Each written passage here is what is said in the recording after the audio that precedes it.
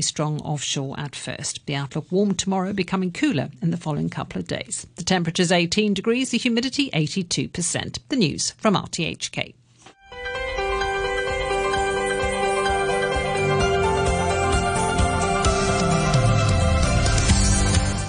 Hello, this is Jim Gould on Backchat. And I'm Philip Wong. On today's programme, we're talking about Xia Baolong's week-long visit to Hong Kong, which concludes today. The director of the Hong Kong and Macau Affairs Office has been in the territory on a fact-finding tour, meeting various sector representatives, including legal groups and business chambers, with the aim of better understanding the city's development and governance.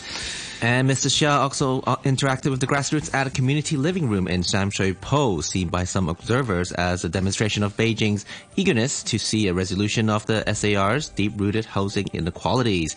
He also met a number of young people and youth organizations, urging them to seize their opportunities. After 9:45, we're learning more about Hong Kong's first major waste incinerator facility, scheduled to start operating next year.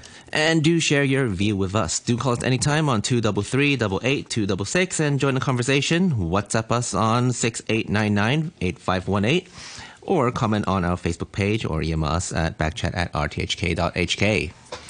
Joining us now on the line, we have Joseph Gregory Mahoney, Professor of Politics and International Relations at East China Normal University in Shanghai. Good morning to you. Good morning. Thanks for joining us. And also on the line, Alan Leung, co-convener international with the Path of Democracy. Alan Leung, good morning. Good morning. Perhaps, Professor Mahoney, we can start with you. So, Xia Baolong has been here for a week. It's a long visit, a very busy schedule. What do you think we can learn from the focus of his trip? Well, I think your lead-in noted the fact-finding, the listening, the talking. All of this is consistent with, I think, efforts to finally have turned the corner and to start, getting down to the hard work of improving local governance. But, it's hard to say. Since his appointment in 2020, recalling that he's been the highest-ranking official to head the work office, recalling that he's been a trusted member of President Xi's circle, that he was entrusted with handling Hong Kong affairs during a rough period, including one in which the authority of his office has been openly discussed. We've always been inclined to ask what sort of signal his actions are sending. And given this history, we might be prone to overinterpreting the significance of such a visit, or perhaps such sensitivity is well earned. Either way, here we are. Now, I'm inclined to believe that the view from Beijing is that Hong Kong has turned a difficult corner, and likewise the mainland, and that we can expect greater economic integration where Hong Kong can grow with a greater Bay Area and while preserving key elements of its autonomy. I'm also inclined to believe, given the overall trend in Beijing, that centralization is what we're seeing, and that Minister Xia is mirroring President Xi and the moves towards a national economic model led from the center, one that can expect some reforms and muddling through, given the need for sustaining growth despite reforms amid global headwinds. These are the messages we saw from the Economic Work Conference at the end of last year. And I think Minister Xia's meetings with local business leaders, his reassurances, these remind me of President Xi's meeting with American business leaders on the APEC sidelines in San Francisco late last year. Furthermore, it seems rather obvious to many that the GBA occupies a special place in the president's heart, and certainly a special place in the Chinese economy, and that Hong Kong itself plays a special role in the GBA, given its unique characteristics and autonomy. Now, in the past, the outstanding question about Hong Kong was how would the political situation be resolved? That was the main topic of concern. And now I think from Beijing's perspective, that question has been answered. And the question is, how can we move forward with this system to improve local governance and economic performance? And this is, again, at both the local and regional level. Mm-hmm. Alan Leung, would you go along with it? You agree with that? The central government thinks that Hong Kong's now turned the corner, our direction is different, and the future is bright. Well, I certainly agree with Professor Mahoney's observation. It's about governance. His trip is really about how to make Hong Kong better. But I tend to think while the so-called political situation is solved, Hong Kong economic crisis is not over. It's just more and more coming up because we're squeezed in between the U.S. and China, and Hong Kong International Financial Center status is really at stake. And if we were to guess before he came, we wouldn't have guessed that he visited. There were, as of yesterday, there were 23 open visits, the reported visits. We don't know how many closed visits were there. So it's really one of those facts-finding mission. In Chinese, they call it 调研. It's a bit more complicated than facts-finding concept. And he actually met economists, senior economists from Hong Kong U and CU, the community living room, which you mentioned, lawyers groups, foreign chambers, and even foreign consul, which is really a first time for Hong Kong and Macau Affairs Office, because they essentially, Hong Kong and Macau Affairs Office deal with internal affairs and never meet with foreign consuls and foreign chambers. And there was a meeting, small breakfast meeting, where the Olympic chiefs of Hong Kong, Mr. Fok, son of Henry Timothy Fok, were there. Well, Timothy Fok, were there.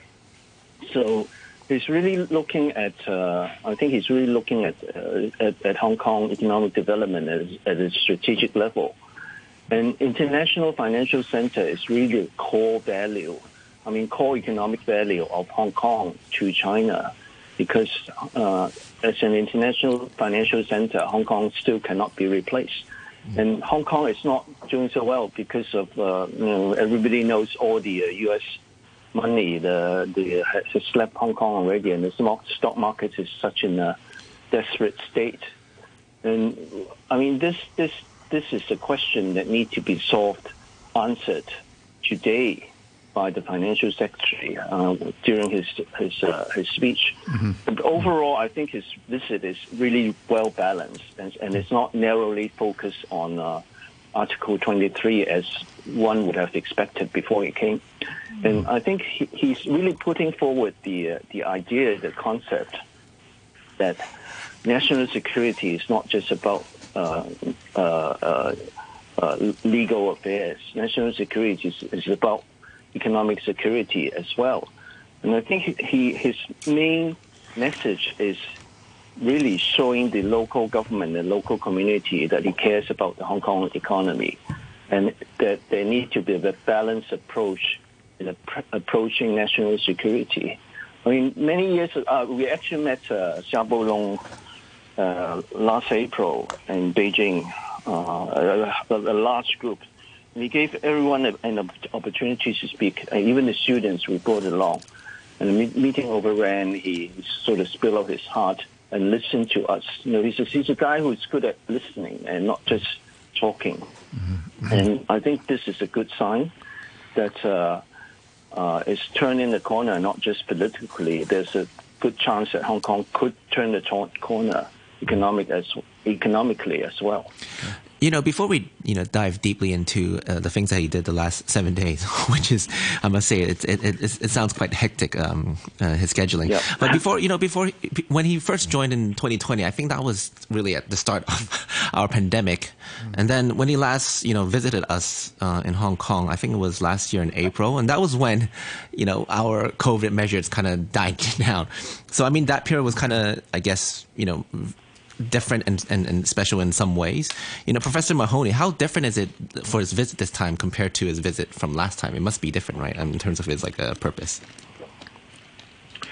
Well, a lot has happened, and since then, we didn't really see the full relaxing of COVID controls in the mainland until after they were relaxed in Hong Kong. We were still unwinding some of those as late as September, although, of course, things had substantially opened at the beginning part of the year. But things were starting to move back to normal in the summer and thereafter. Furthermore, of course, we've also seen a lot of developments in terms of the relationship between China and the U.S. Alan mentioned the concerns about whether or not Hong Kong is going to be squeezed by this difficult relationship. I know a lot of people in Hong Kong are concerned about implications related to U.S. Federal Reserve actions. So, this is the new climate that we live in. So, yes, there is this post-COVID opening that where we also saw China pressing forward with what it calls major country diplomacy, much more so than ever before because it had been hemmed up by the COVID controls. And that got a lot of balls moving around the world, which in one way or another have some implication for Hong Kong. So I think, we have to keep in mind that the two sessions that are coming up, this is typically two sessions within the normal plenary schedule, the normal plenary and then two session schedule that would be focused on economic reforms and economic policy making. And we know that we're in this period of trying to recover still from the pandemic, that Hong Kong, as Alan mentioned again, is still in the midst of this, as we are throughout the mainland. And so this thing where we're trying to move all together with an economic recovery being coordinated by policymakers in Beijing, I think this is what's really driving and pushing. In addition to, as we've said, the need to reach this new normal and start dealing with the practical matters of governance that had been, I think, distracted not only by the pandemic, but by the previous political questions and problems. Okay. Alan Leung, looking to the future, Mr. Xia did say that the one country, two systems was the best model for Hong Kong's prosperity going forward. Seemed to affirm that one country, two systems was here to stay. What did you make of that? Well, we knew all along that one country, two system is not going to end. There was speculation from outside that it will end in 50 years. Well, that's what it says in the Basic Law, obviously. But you think it'll extend beyond that? The Basic Law didn't say that it will end. It said for at least 50 years. Okay. It never said it doesn't have an end date. Okay. So the speculation outside that was it would end, but I think the national policy, the CCP policy towards Hong Kong will not change. It's really to Hong Kong's to China's advantage that Hong Kong is different from any mainland city. If Hong Kong becomes any mainland cities, then it loses its value forever and forever. I mean, China will go on a path of continuous reform and opening and peaceful rise, and it needs a model, not really a model, but almost a test place, a test market for Hong Kong to behave slightly differently from mainland cities, so that they could continue with this sort of national path of development in terms of continuous reform and opening and peaceful rise in the world. So Hong Kong remains very valuable in this way. And Professor Mahoney, what are your thoughts on this as well? That after 2046, like Mr. Leung mentioned, Hong Kong is a very unique city, especially when you compare it to other cities in China. What do you think will happen after 2046? Do you think Hong Kong will slowly transition into like a city that's comparable to China, or do you think it's gonna keep its uniqueness? Well, at some point there will need to be some formal attention paid to the date, and clearly the rule of law and business interests especially prefer something sooner rather than later. I think what we've heard from Minister Xia should be taken at face value and interpreted as follows. First, that one country, two systems has not eroded into one country, one system, that the reforms that have been put in place in the last few years are relatively complete. I'm talking about the political reforms, with Beijing not anticipating additional significant systemic changes at this point. That said, it's probably premature to punctuate all of this presently by changing the date in the basic law. It's reasonable to wait and to see how the current system is working, how it emerges from the post-COVID doldrums, how it makes real progress in terms of effective governance outcomes, to see whether additional reforms are necessary. When might we see the date changed in the basic law? I have no idea. I would say 2035 at the latest, which is an important date for a lot of central government planning now, although there are good reasons to do it, to change it sooner rather than later. It actually doesn't need a change in the basic law for one country, two system to continue. It's because it doesn't have an end date. I think in a lot of ways, Professor Mahoney referred him as minister, but his ranking is actually much higher than minister. He reports directly to this small group of the CCP of Hong Kong and Macau affairs. I mean, he's almost like a direct line to the Xi Jinping or the Central Committee of the Politburo of CCP.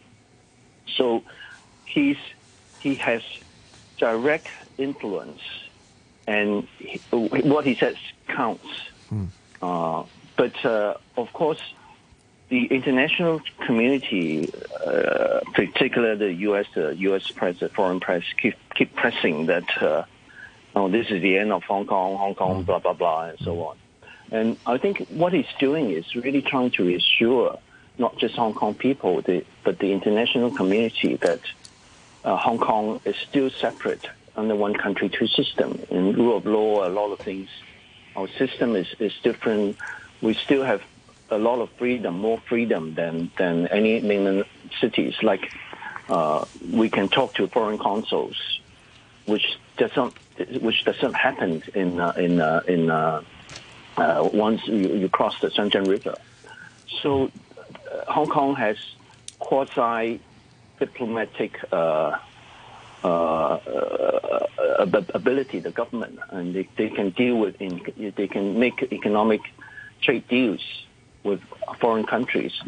Those are things that will happen, but that should continue and need to continue for Hong Kong and China to thrive in future. So I think it's not just narrow focus on the economic recovery, but really on a very long-term strategy for Hong Kong, which I think the economists, senior economists like Richard Wong of Hong Kong U, advocated that Hong Kong have a debate on long-term economic strategy.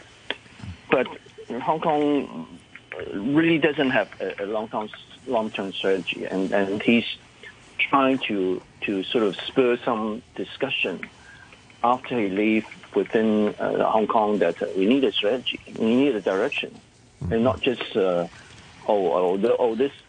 thing is wrong, and you try to cover that. It's sort of very ad hoc approach to running the Hong Kong, which is not a small economy in itself, although it's only 2% or less of the Chinese economy. Professor, Director Xia did spend a lot of time with overseas business people and business organizations, chambers of commerce. That was clearly a strong signal that it very much is interested in maintaining Hong Kong's status as an international business and finance center. Yeah, how did you see those exchanges? I agree with Alan. I think it's clear that Hong Kong plays a vital role. It has long played the role of a bridge and it will continue to play that role. And I think certainly, as Alan said, that Hong Kong offers not only a bridge but also a model that China can learn from. At the same time, it's also clear that there's a lot that Hong Kong needs to learn from the mainland, and of course Shenzhen itself was constructed as a model back as a special economic zone. And certainly I think the central government perceives Shenzhen as a model that Hong Kong can learn from in terms of improving its local governance. So this is, let's say, sort of a dialectical perspective that would be operating in Beijing. That said, clearly the need to reassure international business interests, banks, the international financial system as it exists in Hong Kong, this is imperative. And again, as I said earlier, I think this is mirroring in part what we saw President Xi doing when he was visiting business leaders on the sidelines of APEC late last year. Professor, in a world where virtual meetings are, very common, it's safe to assume that, that the director will be having a lot of meetings virtually with, the Hong Kong government, with, important business leaders. So how important is this visit, actually coming in and meeting them face to face and meeting the locals? I think it's incredibly important. I think the question is why did he come when he did, and why is he staying for a week? I don't know the precise reason for the timing. Clearly, he's got a lot on his plate. He's doing a lot of fact-finding, meeting not only with international business leaders and diplomats, but also local citizens who can express their concerns. As for timing, clearly it's an extended visit, one that needed to fit his schedule. Maybe he wanted to get out of Beijing during this terrible cold spell we've been experiencing on the mainland. Maybe the fact that he's 72, or he'll be 72 this year, that he's been director for 4 years, and given retirement age rules and the arc of his career, which, as noted, has included earlier postings that were more substantial and which brought weight to the position that he now holds. He might be reflecting on his legacy before retirement, surveying the remains of the day. I have no idea. But, my guess is that he's not prone to nostalgia or looking backward. Rather, his visit is in the spirit of addressing new business, as is typically the case following the Chinese New Year, especially as we're heading into the 2 sessions, and above all, on providing this authoritative assurance to Hong Kong that this is the new normal, that they can bank on it, invest in it, move forward with it. All messages that need to be said and heard as China ramps up economic growth efforts nationwide, which Hong Kong needs to join, contribute to, and benefit from. Of course, it's taking place during the budget week in Hong Kong, which is important, and we know that review of budgets is also an important part of the annual MPC meeting, which he'll no doubt be an important player in. But I think, again, the fact-finding, the direct communication with local stakeholders, this is key. I also wonder, if we might be seeing him retiring at some point, this year or next. Sometimes what we'll see is people bringing along who might be the next guy. Maybe this is a chance to start grooming someone as his replacement, given the fact that this role has been increased in stature.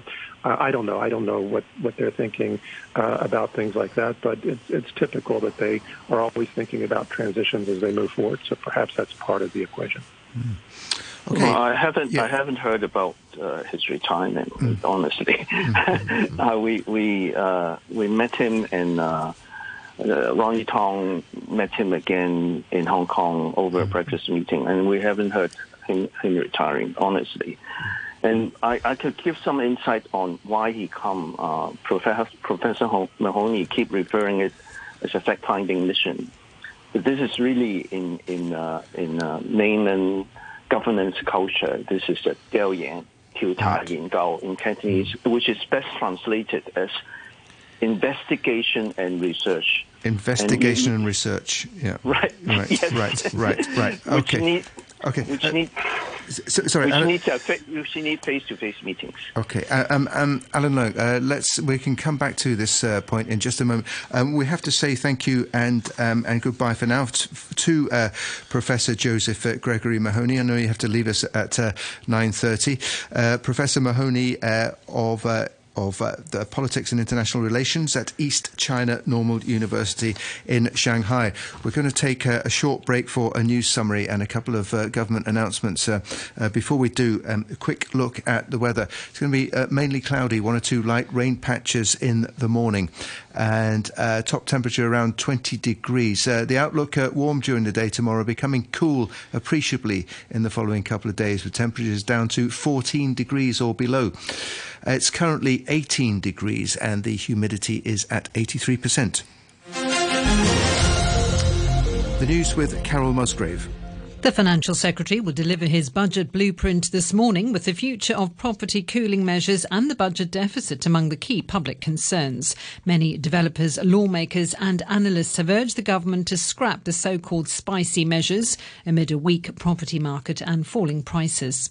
The Independent Commission Against Corruption has charged a prisoner for allegedly offering a $500,000 bribe to a public prosecutor at the Department of Justice. Ko Wai-kin allegedly wanted the prosecutor to interfere with the trial of another criminal case Ko was facing.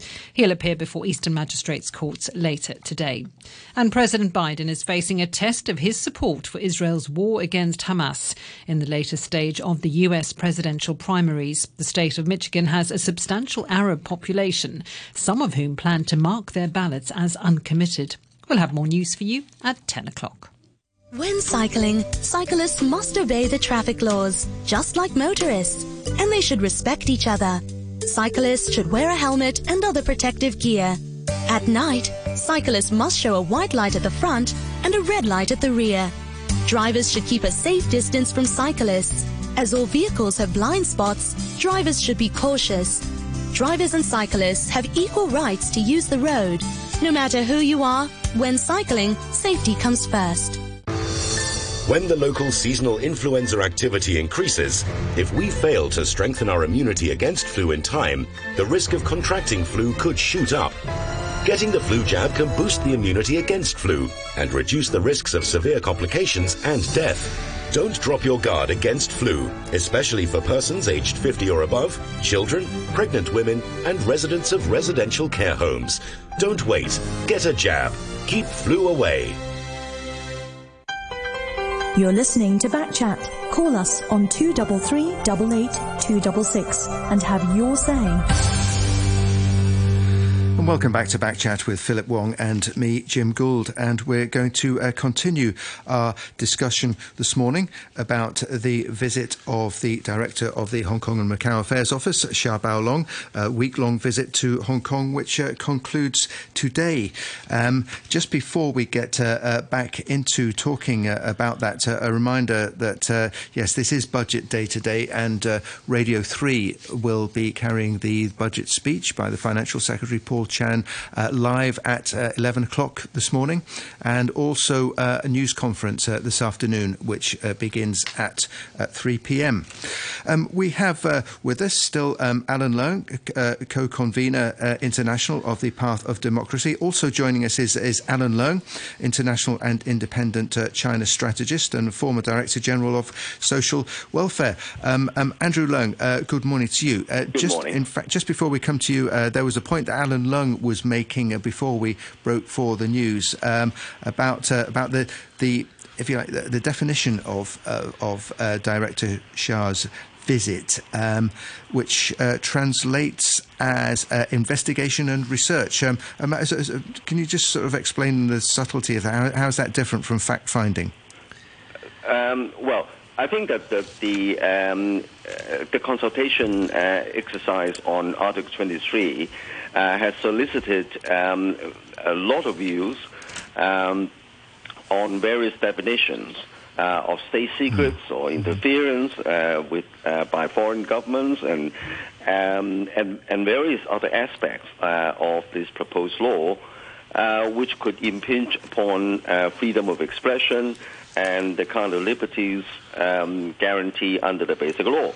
I think that it's a question of definition, and as feedback from the statements issued from Beijing officials and other sources suggest that, of course, that Beijing has recently enacted a law on the protection of state secrets, and even there are very, very clear definitions and various safeguards there. It's a question of the intention, because under common law, in order to convict, there are two elements there. First of all, there is an actus reus, and also an intention to commit the crime, or even certain activities may be questionable, but the intention cannot be proved. Then the conviction can be quashed, especially under Hong Kong's quite stringent law in our courts, because our courts are also remain highly internationally respected, with international judges sitting in our Court of Final Appeal. So I think that there's a question of whether there's intention, whether those activities are clearly defined, and subject to various restrictions. So I think that the caution is necessary. I think that at the end of the day, it's a question of clear definition, and then the common law dictates that in order to prove. In order to convict, one has got to prove the intention as well. It's both the act itself and also the intention element is very important. Okay.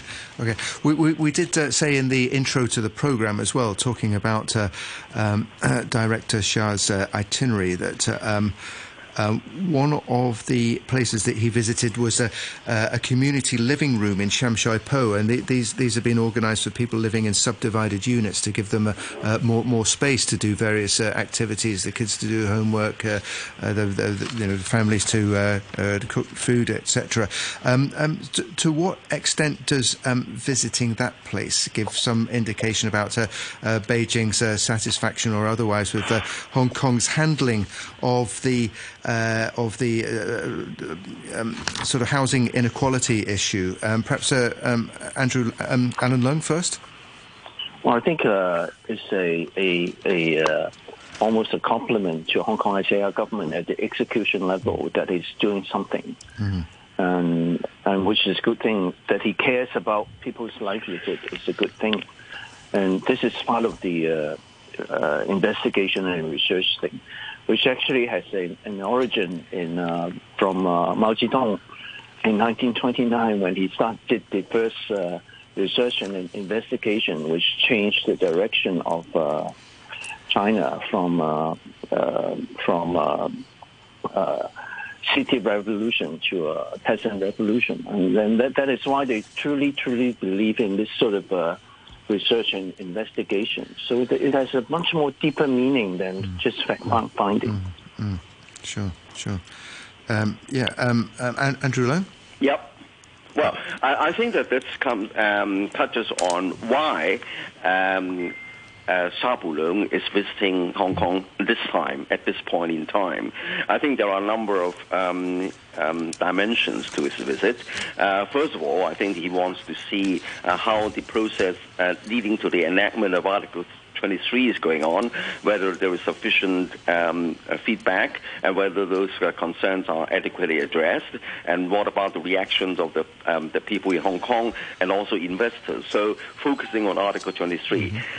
Second, he wants to assure businesses, both Hong Kong businessmen and also international investors, about the state of the Hong Kong economy, and in fact the state of the Chinese economy on the mainland.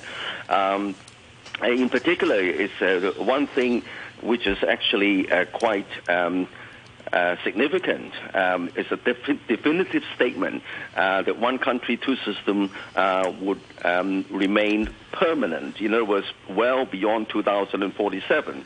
I mean, this is the first time a very high-ranking senior official from Beijing has made this a firm commitment openly, even though there are references to that effect, even from President Xi himself. So I think that is highly reassuring that people do not have to worry that we are already halfway through and there are still headwinds, both on the mainland and Hong Kong itself. So that's the statement of assurance with reference to 2047 is extremely useful.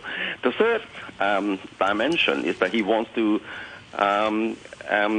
promote integration, Hong Kong's integration with the Greater Bay Area, as well as the China's development strategy. At the time when China's seeing there are risks as well as opportunities not seen in 100 years, in President Xi's words. And that is the whole geopolitical situation around the world has changed, and all the chessboard is being reshuffled. At this time, China is now developing its development path, reinforcing its development path, putting more emphasis on self-reliance, putting emphasis on its strong points, particularly connectivity, both internally and externally. Internally, all the city clusters on China's eastern seaboard and further inland are being connected by a high-speed rail network, the largest network in the world, set to double to 70,000 kilometers by the year 2035. Externally, 128 countries around the world have China as the largest trading partner. And even though products are not marked to make in China, they have China embedded in it in terms of components, materials, and also logistics, because the world's 7 leading container ports around the world remain in China, including Hong Kong. So I think that this is a Hong Kong stands to benefit with this integration into the Greater Bay Area and also beyond to the rest of Asia, marked by the regional comprehensive economic partnership. So there are many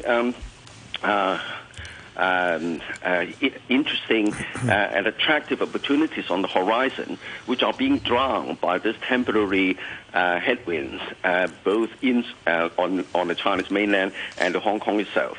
Last but not least, I think Xia Baolong wants to connect to the Hong Kong people because they, with what's happened during the past couple of years, there is a very clear signal to Beijing that most of the Hong Kong people do not understand what's going on, think that Hong Kong is a completely almost a kind of independent identity away from the motherland. And then the tragedy is that Hong Kong has lost a whole generation of young people who did not understand what's going on in China for the past 40 years, let alone its internal dynamics. So this is an opportunity for him to connect to the Hong Kong people. So I think that these are the 4 dimensions his visit is trying to achieve. Article 23, reassuring businesses, both local and international, and also promoting the integration of Hong Kong into China's development strategy, including the Greater Bay Area, and also connecting to the Hong Kong people. Now, earlier, Mr. Long, you mentioned that the director, Xia, is, a very trusted advisor and a trusted person of President Xi. Now, obviously, I think President Xi will be relying a lot on President Xiao's visit and his report. So I believe, after leaving today, he'll be writing a report for Beijing. So what do you think he would write to Beijing? Do you think after this week-long visit that he's been having a good impression of Hong Kong? Do you think we're gonna get an A star, or is it gonna be like a D? Perhaps Mr. Long. Alan Long. Well, I think at the execution level, once Hong Kong SAR government is given a direction, Hong Kong executes very, very well, extremely well. Look at the way we built the MTR, and even in housing, the intensity and the Minister of Housing of Hong Kong, Secretary of Housing of Hong Kong, solved the housing problem is really, really, truly impressive. And the way we built our infrastructure, but once they have to be given a direction, and I think Xia Baolong will be after this research and investigation, will be reporting more on the strategic direction on how Hong Kong should proceed. And it's not just, I don't think it's narrowly focused on Article 23. Honestly, that phase is over already. And when I was living in Singapore 35 years ago, there were television advertising every day saying national defense equals economic defense. And I think this concept needs to be sort of inserted into Hong Kong community, that we need to have a strong economy and not just narrowly focusing on this Article 23 thing. And I think he will observe that the good things, the truly good execution level the administration is doing, but he will also be reminding of the Hong Kong SAR government that they need to have more strategic thinking in economics, in people livelihood and all that sort of thing. But there is also this clear indication that Hong Kong need to face international. Hong Kong is an international city, and Hong Kong need to keep ourselves that way. Okay. Just very quickly, Andrew Leung, we'll ask you to summarise what sort of grade do you think Hong Kong's going to get? Well, I think that Mr. Saar has stated a number of times that he has great confidence in the Hong Kong's administration capabilities to handle various things. And in fact, the new administration is focusing on results-oriented kind of governance model. I think that in spite of the various headwinds, Hong Kong has been doing too badly. But I think that this visit also is in response to a great deal of bad mouthing about Hong Kong and about China externally.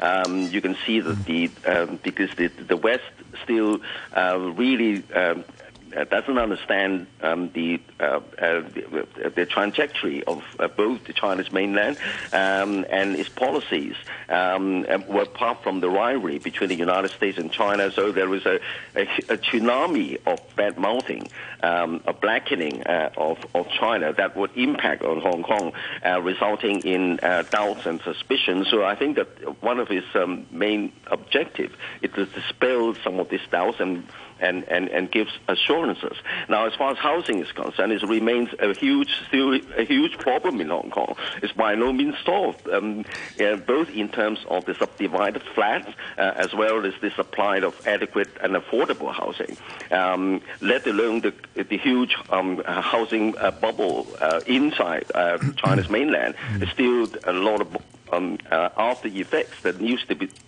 dealt with. So I think the housing still remains a huge kind of challenge for both Hong Kong and for the Chinese mainland. And I think that his visit is also trying to clarify a number of issues and trying to, again, as part of the assurance effort, the dimension of his visit. Okay. All right. Well, thank you both very much for joining us this morning. That was Andrew Leung, international and independent China strategist. And thanks very much also to Alan Leung, co-convener international of the Path of Democracy. There's never been an easier way to listen back to our programs on your device.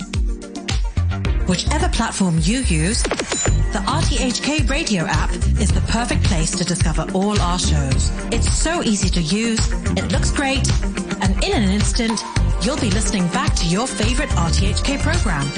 You can even tune in live using the app. Go check it out, the RTHK radio app at your preferred app store. And for the last part of this morning's programme, we're going to be talking about Hong Kong's first large-scale waste incinerator. We heard this week that it would be coming online next year. To talk more about this, we're joined on the line by Kai Min Shi, who's a Professor of Water and Environmental Engineering at the Department of Civil Engineering. That's at the University of Hong Kong. Thanks very much for joining us this morning. Thank you very much, gentlemen. It's a great honor to be here. Great. Thanks. So, this programme also involves the eventual closure of the 3 landfills in the territory. So is incineration, is it the future? Is this the way to go? Is this how we're going to deal with all sort of household waste in the future? Thank you very much. I think in the waste management domain, similar to the other environmental treatment process, we usually should have different type of tools. Landfill is one type of tool. Incinerator is one type of tool. So you won't really judge on like which tool will be the one that you're going to use exclusively. You make a decision, depends on the problem, and sometimes different levels of the use of different kind of tools, a combined strategy. So I think that's the situation that we're bringing the incinerations as a part of the picture at this moment, but I won't say it was the only picture in the future. I think the government is committed to closing the landfills by 2035. So. Yeah. Thank you very much for that question. Again, a little bit introducing myself. I've been in the waste management field since the beginning of my career. I used to be also the chairman of the Hong Kong Waste Management Associations, together with the currently speaking more than 10 years as an associate editor in the journal Waste Management. Internationally, we would never say that you can have incinerator, therefore you don't need landfill. You need to work synergetically. For example, you do have the material in the waste is combustible and non-combustible, and incineration is only going to deal with the combustible one. Right. Yeah. Then even the combustion process being successfully, perfectly being carried out, you do still have what we call the fly ash. Also, if not also the bottom ash need to be dealt with. Fly ash needs to be stabilized and still need to be put in the landfill. So landfill is still a necessity when you have the incineration to work with. Now, this waste incinerator, as I understand, also is able to produce electricity power as well. But I wonder, is it a costly process, and is it actually efficient in producing, electricity? Well, it comes to the basic science. All combustible has what we call a heat value. All right, and the heat value. Looking at back at old time, when we look at what we call the incinerator only, our purpose is just get rid of the waste. So we burn it, we let the waste disappear, solid waste disappear, and then of course, it goes to carbon dioxide. That's it. We have the really hot, high temperature flue gas coming out, and we didn't make any good use of that. The situation right now is that basically we're using exactly the same process to burn the waste, but try to recover the energy that we didn't have, that we didn't take the chance before. So I won't really emphasize how significant in terms of energy that really benefit us. Well, basically, if you have an incinerator like right now, you're probably going at most about 1% of electricity that Hong Kong is actually going to use all the time. But 1% zero is better than zero. Yeah. So I would say it's a good benefit that we should try to take. But on the other hand, in terms of the cost, in terms of all of the other things and calculating, if you're really aiming for having the energy to benefit you quite significantly in an economic way, I would say that's just treat in a different way. Having said that, it does involve burning, waste, yes. Basically. Doesn't that create air pollution? Okay, so this comes to a very important, I would say, message, and it's pretty much over the world. A lot of people, back at old time, incineration is not something new. We had a 70, 60. But at the time, again, we're just only burning the waste and generate a lot of air pollutants. That impression gave the incineration a very difficult future. Now, we're bringing all this new animal, so-called waste-to-energy plant. And then we'll say it would recover energy. At the same time, it's cleaner. I was always telling students, and have you thought about this? It's basic science principle. Energy recovery is about energy flow. Pollutant reduction is about mass flow. How come energy flow will come across with mass flow? It doesn't make sense scientifically, right? So this part needs to be explained. The reality is, back at old time, when you are having really high temperature flue gas, it's very difficult to treat the flue gas. You are either using what we call electrostatic precipitator. That would not really have any effect if you have really high temperature, or you need to cool it down, or that's going to be also very difficult for that process. Or you use a backhouse, and backhouse is basically organic material. You cannot deal with very high temperature. So we just let it go and then pollute. These days, now we drive the temperature down by recovering the energy. And that at the same time also benefit the pollutant emission, or I should say benefit air pollution treatment process later on. That's the reason how come it becomes what we call a cleaner. So yes, today the waste to energy plant is emitting much cleaner air compared to the old time incinerator. But nothing is zero. Yeah, sure. This facility is going to be built on Sek Koo Chau, which is a small island to the south of Lantau, and the waste will have to be taken there by barge. I mean, it has been the question has been raised. Is this the most efficient way of doing it? Well, if you look at the current transfer station that we have in Hong Kong, targeting at different designated landfill, for example, Waste New Territory landfill, it is also being fed by the barge carrying the waste. So I think that part has been there. Yeah. Okay. And then also, just looking at the figures, so it'll be able to handle 3,000 tons of waste a day. Mm-hmm. So that's about 1 million tons a year. The 3 landfills, I believe, accept about 5 million tons of waste per year. So we're going to need like another incinerator. I know there's one in the planning, right? Or at least one, probably at least one more. Yeah, thank you very much for the figure. A very simple math that I have in my mind that we usually talk about is like every day we're generating 11,000 tons of waste in the city. Of course, you do have the recycling opportunity. So we'll see how much we can further reduce. And also by looking at the future so-called waste charging scheme comes, usually the waste going to landfill or so-called being disposed in the landfill through the disposal plan will be reduced. So 11,000 tons at this moment, but we're only having this capacity of 3,000. So you can think about how to make up the gap.